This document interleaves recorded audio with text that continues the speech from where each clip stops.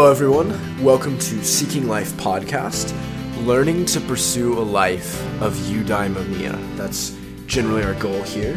I'm your host, Shaylor Kino. This is episode 1, Who Am I?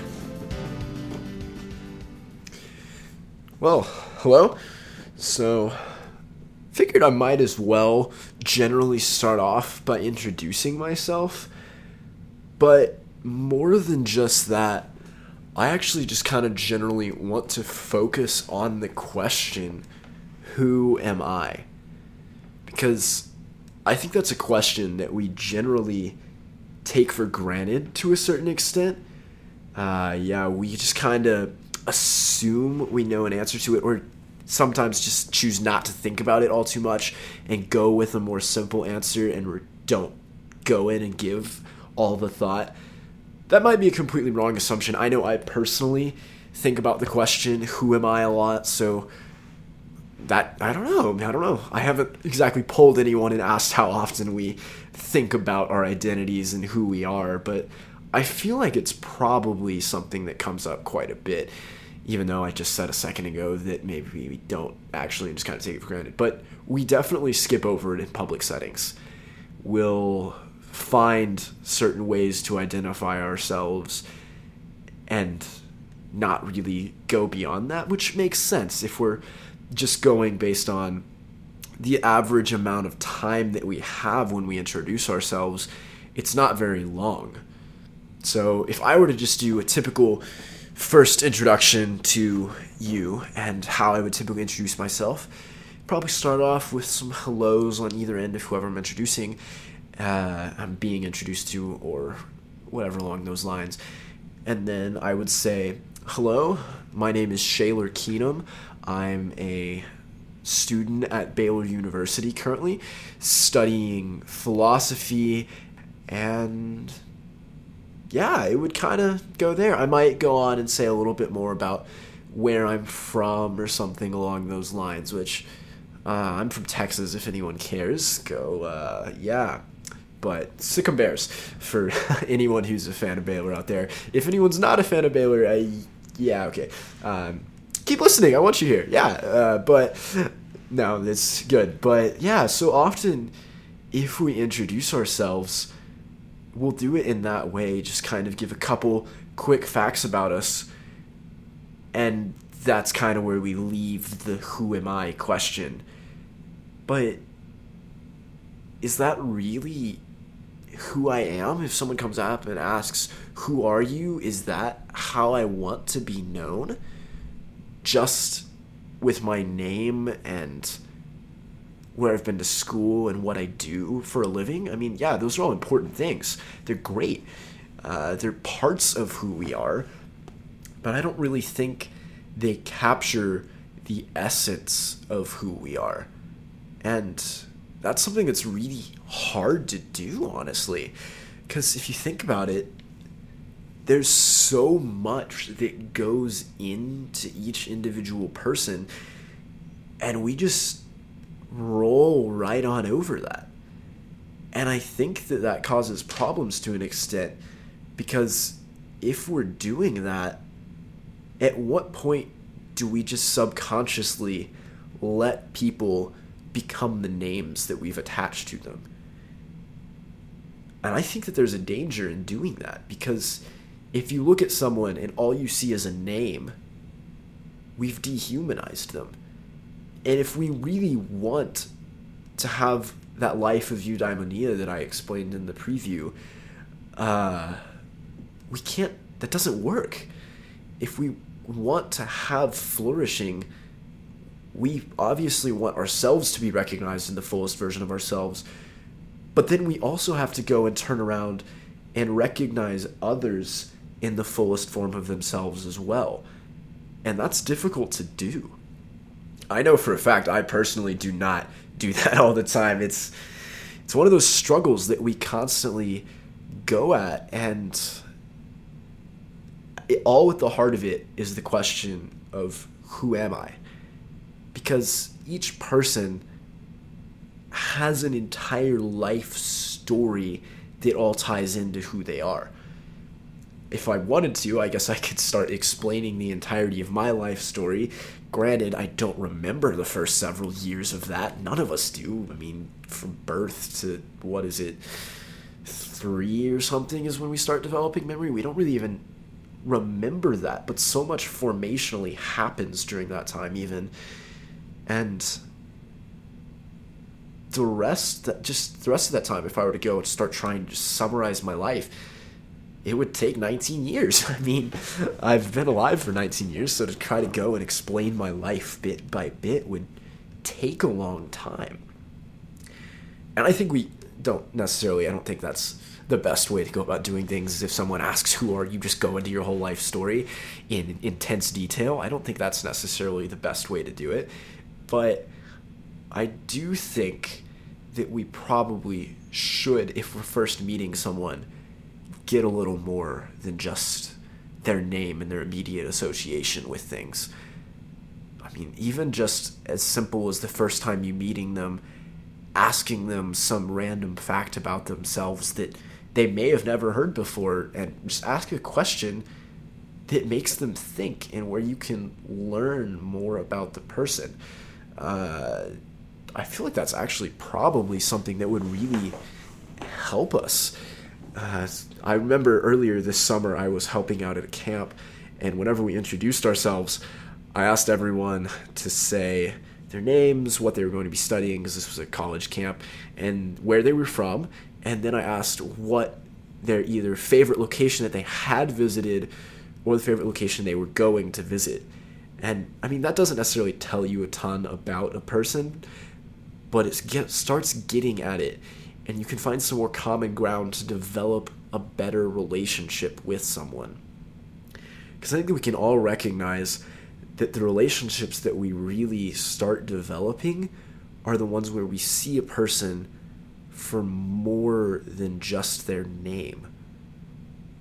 And once you start seeing beyond the name, there's so much more person there, and they not only gain value to you because you can see them for who they are more, but I think that goes and gives value to the other person as well, because you can kind of tell when people care about you and when they are really wanting to invest themselves, and that reflects not just on whoever's investing, but it affects on who's being invested into.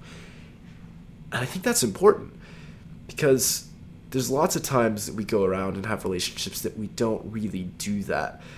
And if we start investing in people more and learning about who they are as a person, that really can contribute into things. And I'll probably talk about this a little bit more when I get into discussing friendship, which that'll be a fun time. I love talking about friendship. But just kind of talking about identities for the time being is where we're going to stick for the next 20 or so minutes. So let's start just kind of by discussing a lot of the ways that we choose to identify ourselves, because there's nothing necessarily inherently wrong with this, but I think that sometimes it can be harmful. So lots of times we'll identify ourselves through our relationships to other people, whether that be through friendships, through dating relationships, through business relationships, anything of that sort. And then you're just kind of identifying yourself through proximity. And I don't think that gets at who you are. That could be harmful, because then your identity is wrapped up in the identity of others, and that's not very stable. If other people's identities change, or you lose a relationship or gain extra relationships, then your identity is constantly changing if you've made your identity be that, where it's wrapped up in with other people. So that's not always necessarily the best thing.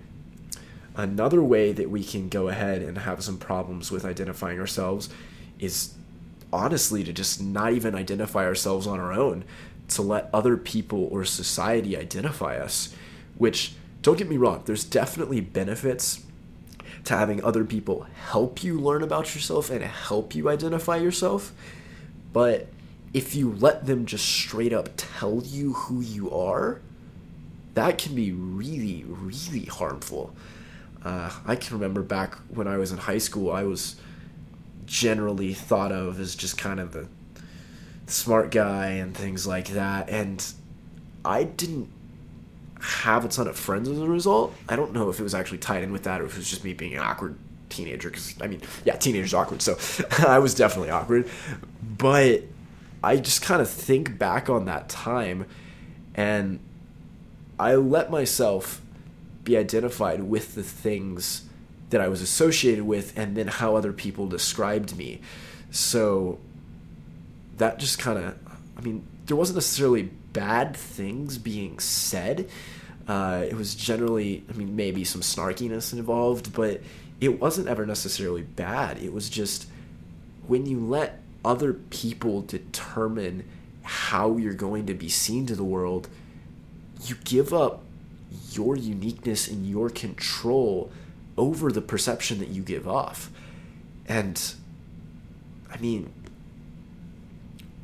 none of us really want to do that to some extent. We just kind of let it happen. We feel like we can't do anything about it. It's what everyone else is saying.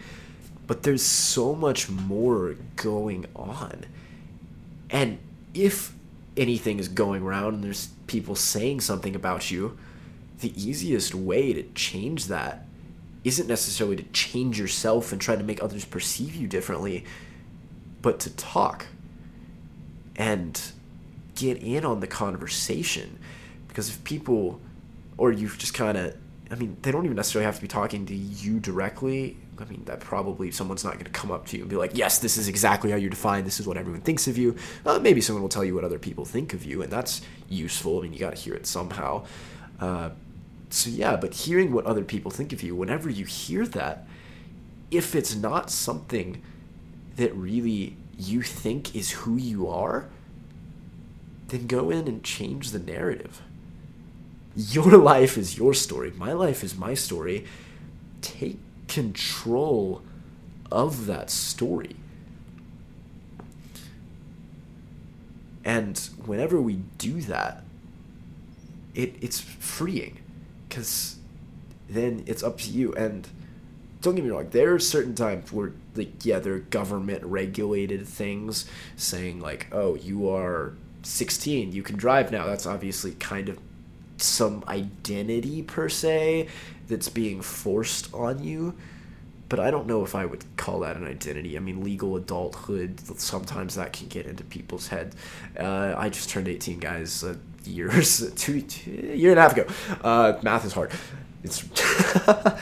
But legal adulthood doesn't mean anything, guys. You don't. I mean, anyone who's past this stage knows that you don't feel any different. You never feel different with age until you look back on it as a whole time. But I mean, yay, legal adulthood. I can sign my own documents now. That's great.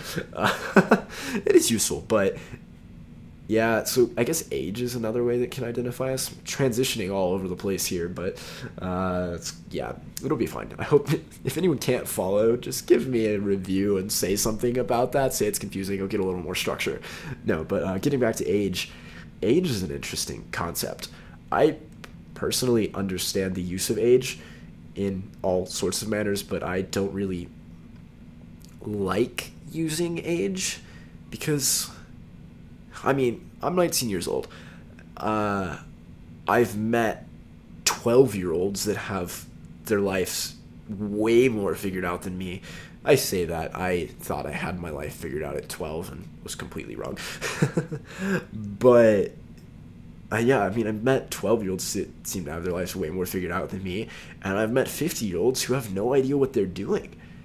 And age, generally, yes, you get more life experience. That's a given. But time isn't always the thing that matters. Because time obviously gives you more opportunity, but what happens in the time plays so much more into who you are than anything else. Because say, if you just spend your time not really doing much of anything, then you're not going to grow much as a person. And this will get back into the whole seeking aspect of this whole podcast, is that you have to take initiative.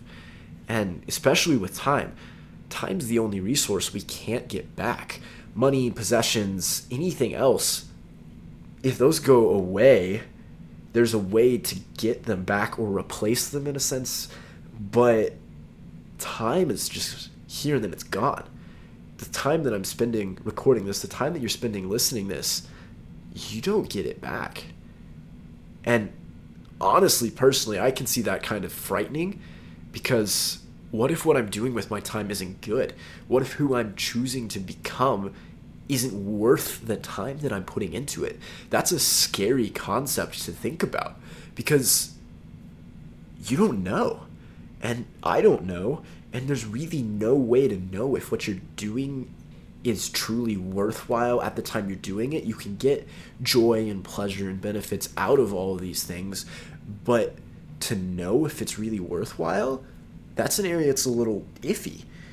Afterwards, yeah, you can know and you can learn from the experiences and say, okay, yes, that was worth my time. No, it wasn't.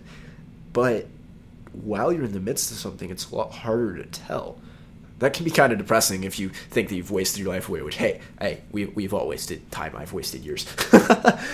But it can also be refreshing, because there's more time.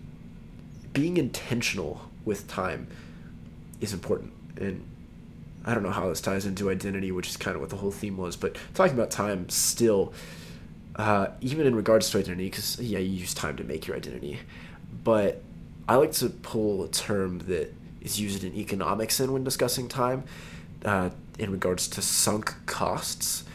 So when you're doing things in economics, a sunk cost is a cost that you already paid. It's something you can't get back, and it shouldn't play into the framework of how you do things in the future. It's weird because psychologically, if you've already invested a lot of time, or in economics case, money, into something, you want to focus on it more and get more involved and stay committed to it because you've already invested so much.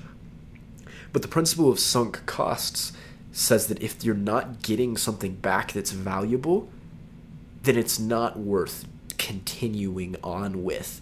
I mean, yes, in theory, it could become better later, but if you've already invested all this and there's not any return, to keep up the economics terms, if you're getting no return from an investment, even if you've lost something, it's better to drop the investment, because otherwise you're just going to keep throwing away more of your time or money. So uses of time that haven't been helpful, like if you've committed your life to, what's something that I've committed my life to that's completely not panned out, but I've committed a ton of time to? For a really long time, I wanted to do engineering, actually. Committed most of my time in high school, mostly focusing on maths and sciences and all of that. And here I am, a couple years later, going full into philosophy, which is not at all the same thing. And that was a hard decision when I first made it, because I put a lot of time going into the math and science areas and learning a lot about those, but I just kind of figured out that they weren't the things that I was passionate about and enjoyed doing as much, so pulled away from those a little bit, and now I'm loving studying philosophy, reading a lot more, which is great. I love reading books. Anyone, always, number one piece of advice, always read books, just anything, it's great. But yeah, so had to decide to lose some of those sunk costs of time and then invest in something else, which can be hard to do. And that can even apply to identity. If you've invested your identity into something and worked at becoming someone, and then at some point you realize you don't like who you're becoming, but you've already invested so much there, you have all these relationships in that regard, that can be tough. And I know definitely some in the past for me, I've invested in certain types of relationships and wanting to be a certain type of person, and then realized while doing so this probably isn't the best choice for my life. But you're already on a certain path, and changing paths in life is, I think, one of the hardest things that you can do. And I think that's because we tie it up to our identity so much, because, I mean, it makes sense to do so. If you think about who you're choosing to become, the most common thing we'll think about is the career that we're pursuing, the friendships we're making, the ways that we spend our time, our hobbies, all of that. And yeah, that definitely plays into identity. But at the same time, if that's what you make your identity, it becomes harder to move away from those things if they need to change. Say that your identity is tied up to where you live and you need to move. Well, then your entire identity is going to change, but it shouldn't be that way, because you as a person, even if you change locations, you're still the same, right? And yet we feel that sense of immense personal change when we change locations, which is strange to me, because if I move from one city to the other, I'm me. Yes, obviously the people I'm around are different, and I'm in a different house or apartment or something like that, somewhere to live, but I'm still who I was before anything changed. So our identity, when we get down to it, is related intimately within ourselves. So it's kind of just something to think about in the future, and maybe just something that we can all learn together here, is to figure out what it is that defines us. And a cool way to do this that I personally think is to find some sort of quote or motto to live by, because then you just kind of always have something. I especially love a quote from a Platonic dialogue where Socrates says that he's committed his whole life to committing no unjust deed. I think that's a great way to live. I mean, it's a tall order. And I mean, what even is justice? That's been discussed for thousands of years, and I have some ideas there. Maybe we'll talk about that. But committing to live a certain way, I think, is a better way to associate your identity. And then you're avoiding the situation where it's tied up in with what you do or what other people say about you or your hobbies or anything like that. And you're deciding, my identity is going to be rooted in who I want to be. My identity is rooted in who I want to be. Your identity is rooted in who you want to be. And that might be hard to do at first, because you have to change how you think a bit, but at that point, it's all mental. Because yes, obviously there's outside influences that will be saying all sorts of different things about you, but if you take over the narrative and go in on your own and choose to seek out a certain identity for yourself and define yourself as a certain type of person, that can be really, really beneficial. I mean, I've personally decided that I want to be the type of person who's always learning, who's always striving to make themselves better, which I think that's something that we should all agree to. I think we should all seek to learn and all seek to be better, because we all know that we're not the best versions of ourselves. I know that definitely beyond a shadow of a doubt. There's plenty of things that I can do to be better. And all of us are that way. We're in this situation that we call life, and we're defining who we want to be. I say we're defining it. We often let it get defined. But that's the problem. And it's not necessarily a hard problem to fix. If we go in, I'm getting a little repetitive here, but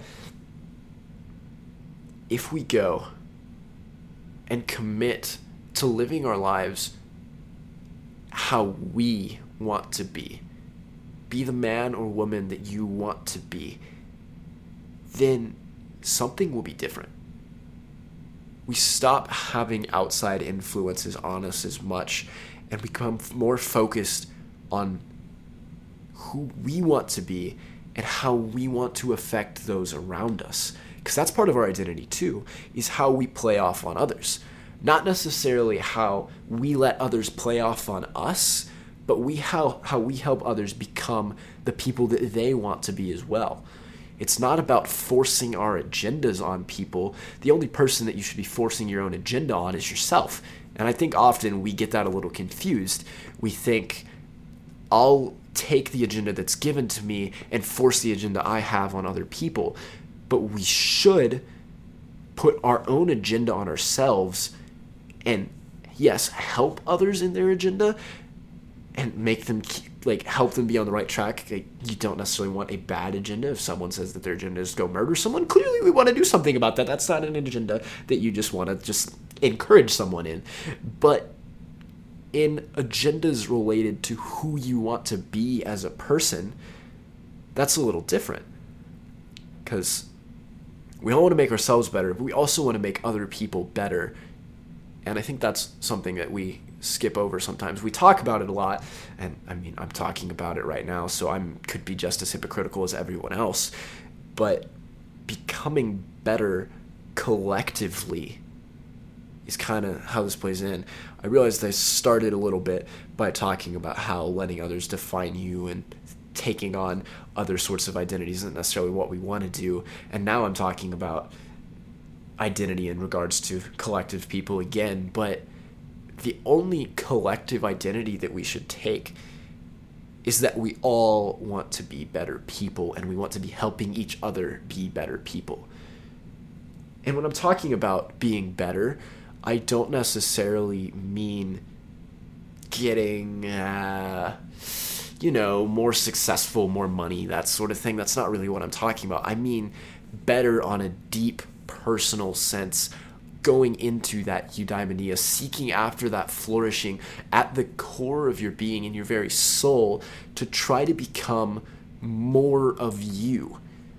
That's a weird thing to say, to become more of yourself. I mean, you're already yourself. But I think that often we let ourselves get caught up. So if we try to become more of us, that's really important. And when I say more of yourself, I don't mean becoming more of certain traits that you naturally exhibit. Like, I can't become more of a 19-year-old college student. I mean, I can't do that.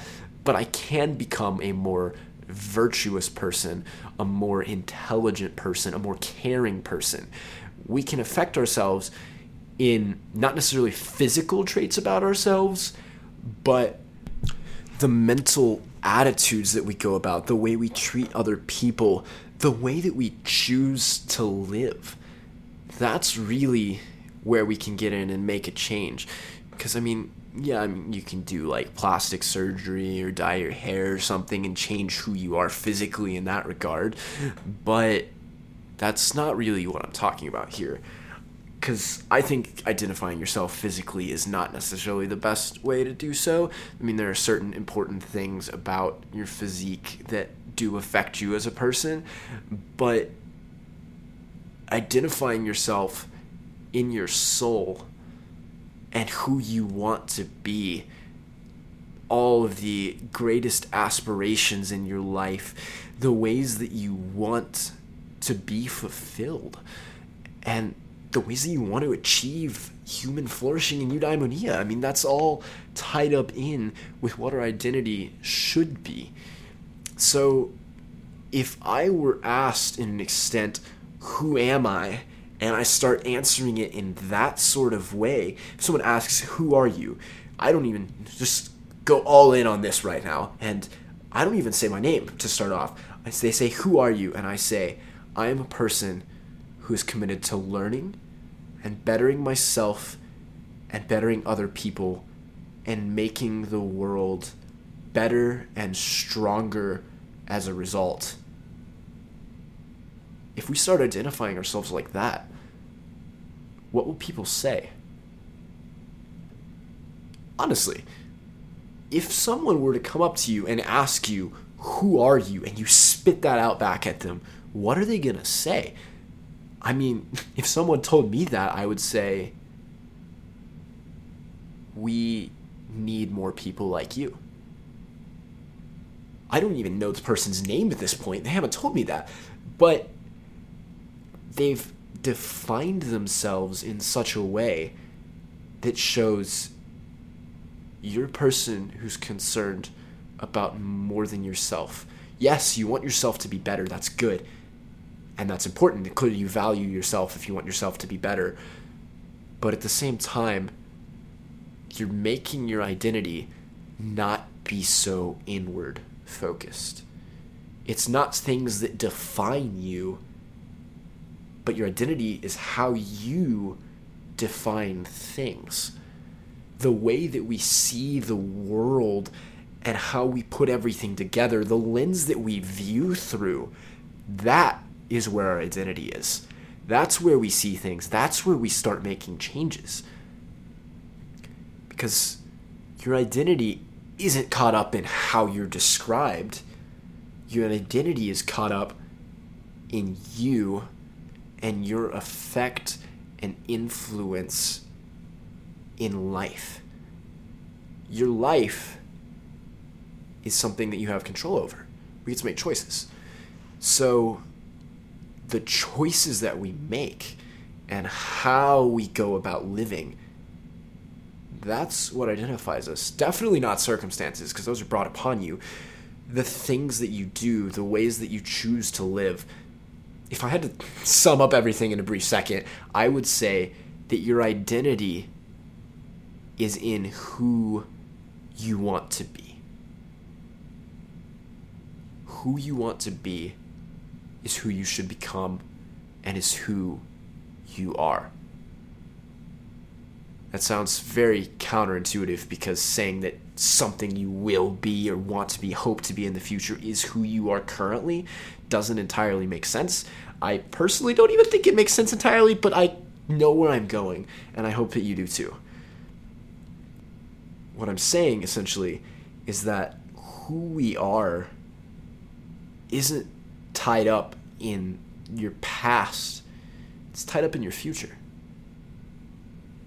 And I think that's really encouraging, because if we go into life knowing that we can seek it out, we can choose to live it how we want, and knowing that who we want to be is entirely up to our own discretion, then you're free to live, and you're free to seek life, and you're free to get closer to that eudaimonia.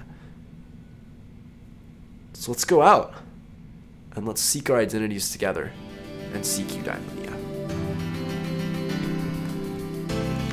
Thank you for tuning in to Seeking Life podcast this week. I hope you enjoyed what you're listening to. If you did, if you could go ahead and subscribe and share this with other people, that'd be greatly appreciated. Also, if you're enjoying what you're listening to, but feel like you need to get caught up a little bit, especially if you don't know the word eudaimonia that I've been using, if you could go back and listen to episode 0, that'll get you caught up. It's just a quick 5 minutes. And yeah, I hope you enjoy things. Thank you for tuning in this week, and I'll see you again in a week.